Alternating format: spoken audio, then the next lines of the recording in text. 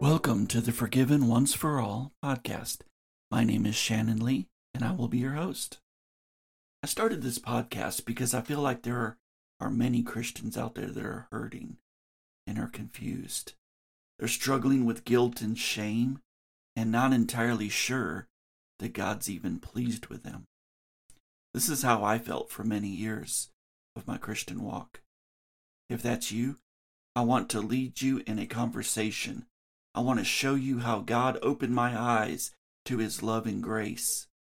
I want to throw off the scales of guilt and condemnation that we have become so accustomed to, and to show you the light of true forgiveness. I want to help you to understand what the Christian life should really look like. I'm going to start with my testimony. I was saved July the 12th, 1992. I was 18 years old. Jesus truly changed my life. I was a broken young man, and He come in and gave me purpose and life. I was part of a small charismatic church for the next 16 years. I was caught up in the gospel work of the church. It was very much a works-driven church that taught the doctrine of what I call the doctrine of temporary salvation. I became very good at convincing people that they were going to hell and getting them to pray a sinner's prayer. After 16 years, I was beset by a series of traumatic life changes, and I left the church that I had been a part of for so long. I was broken, confused, and empty. I struggled to find a church, trying several, and ended up in none. God, in His loving mercy, continued working on me. One day, I was at a truck stop and a book caught my eye. It was called So You Don't Want to Go to Church Anymore by Wayne Jacobson. This book was a pivotal point in my walk with God. As I began reading it, I seen myself and how I was feeling. It challenged my theology and what I thought I knew about God. It infuriated me also. I was not ready to believe that the Christian walk could be so simple. I got to chapter 2, somewhere around the point of this excerpt where John is speaking to Jake. He says, "This is not difficult, Jake. In the kingdom, you really do get what you seek. That is the point of the whole thing. If you're looking for a relationship with God, you'll find it. Then why don't I have it? I thought that's all I've been seeking all along. No doubt, it might have been at first, but this works the other way around as well. If you look at what you've ended up with, then you will know what you've really been seeking." I threw the book across the room, and I did not pick it up again for several years. What was I truly seeking? What was my real motivations? Had I done everything for human approval and had not truly been living a new covenant life? How much time had I wasted living in a performance-based religion? How did I miss the simple truth of the cross? These are the things that I knew. I loved God the Father, the Son, and the Holy Spirit. I had spent years studying the Scriptures. I had devoted my life 100% to the church. These are the questions that I had. I always felt I could or should do more. I was never sure that God was truly happy with me. It pained me to watch my fellow Christians weep and beg for God's forgiveness for their shortcomings. I did not know how to counsel people who were weighted down by their guilt. I didn't know how to explain to them why they shouldn't have shame, but yet they should please God with their lives. I was in a dilemma: God's love or His judgment, God's condemnation or His forgiveness. Was it by work or was it by faith? I was always taught that we had to walk that straight and narrow line. But the problem is I never knew where the line was. I never knew if I was in God's favor or in his wrath. Was I in his grace or in his judgment? These are the problems that I faced and the questions that I had deep in my heart that I struggled with in my Christian life. And this is what made me miserable. But I pressed on, like Paul, for the high calling of Christ Jesus. But I found myself not attaining because I was pursuing the wrong things. Was my motivations wrong?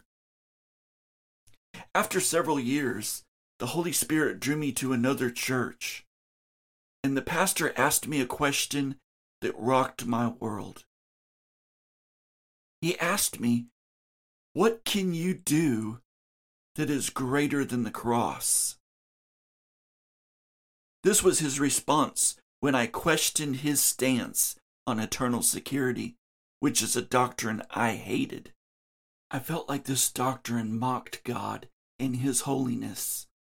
I felt like we shamed God by our sin, and that we should truly repent and turn, and that we should feel sorry and guilty for our sin. But there was forgiveness, but we had to earn it. So his response took me by surprise. I began contemplating the cross and what it truly meant. What did it mean for Jesus to die? And if he died so long ago, what did that mean for my sin today? Was it truly forgiven? Jesus died before I had even sinned, before I was even born. He had already paid the price. And the Bible says that he loved me when I was in my sin. These are the things that I began thinking about and trying to understand. These are the facts of the cross. Jesus was the perfect sacrifice for sin. Jesus loved us so much that he gave his own life as a ransom for ours. Jesus only died once and uttered these words that I truly never understood. It is finished. After a few years, the Holy Spirit led me to another state as my life was being put back together.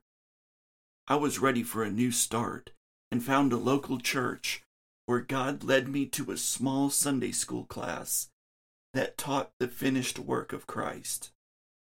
This was a revelation to me. Grace finally made sense. The finished work, what does it mean? What does it mean when Jesus said, "It is finished"? These are a few of the things that I learned. Jesus paid for all sin, once for all, at the cross. He even said, "It is finished."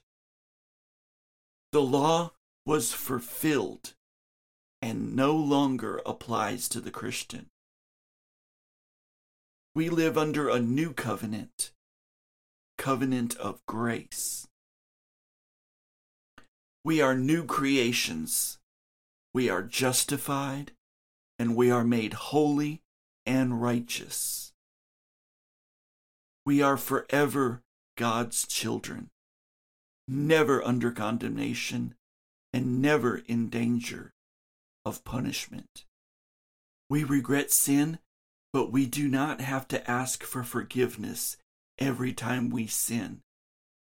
This is because all our sin, past, present, and future, have already been paid for at the cross. Instead, we grow in grace, we avoid temptation, and we thank God for his love and forgiveness if we do mess up. We are free to live in the joy of new life. See, understanding Who you are in Jesus will truly change your life. I truly believe millions of Christians live under guilt and condemnation because they do not truly realize who they are in Christ. We are caught in performance-based religion, working harder, but never sure that we have done enough. They are miserable and defeated and left with questions. And many times they leave the church and God, never to come back. If you knew how much God loves you and how Jesus brags about you to the Father, and how much the Holy Spirit guides and leads you with patience and love into a richer, fuller life, I truly believe it would change your life. It did mine. This is why I decided to create this podcast, to help my brothers and sisters out there that are struggling. We are looking for an answer, looking for the truth. If God is love, how does that love apply to my life? This is what I believe the finished work, this understanding of God's love will bring to your life. Over the next several weeks, we'll be looking at the finished work. We'll be going through it scripture by scripture, verse by verse. We will learn about this incredible love that the Father has for us. We will have real and honest, love-filled discussions about Jesus and the cross and God's love and what that means to us. What it really means to know who you are, your identity in Christ. If you want to learn more, check out our website at forgivenonceforall.com or check us out on Facebook at Forgiven Once for All. Thank you for letting me talk to you today. I look forward to hearing from you. May you rest in the knowledge that God is madly in love with you.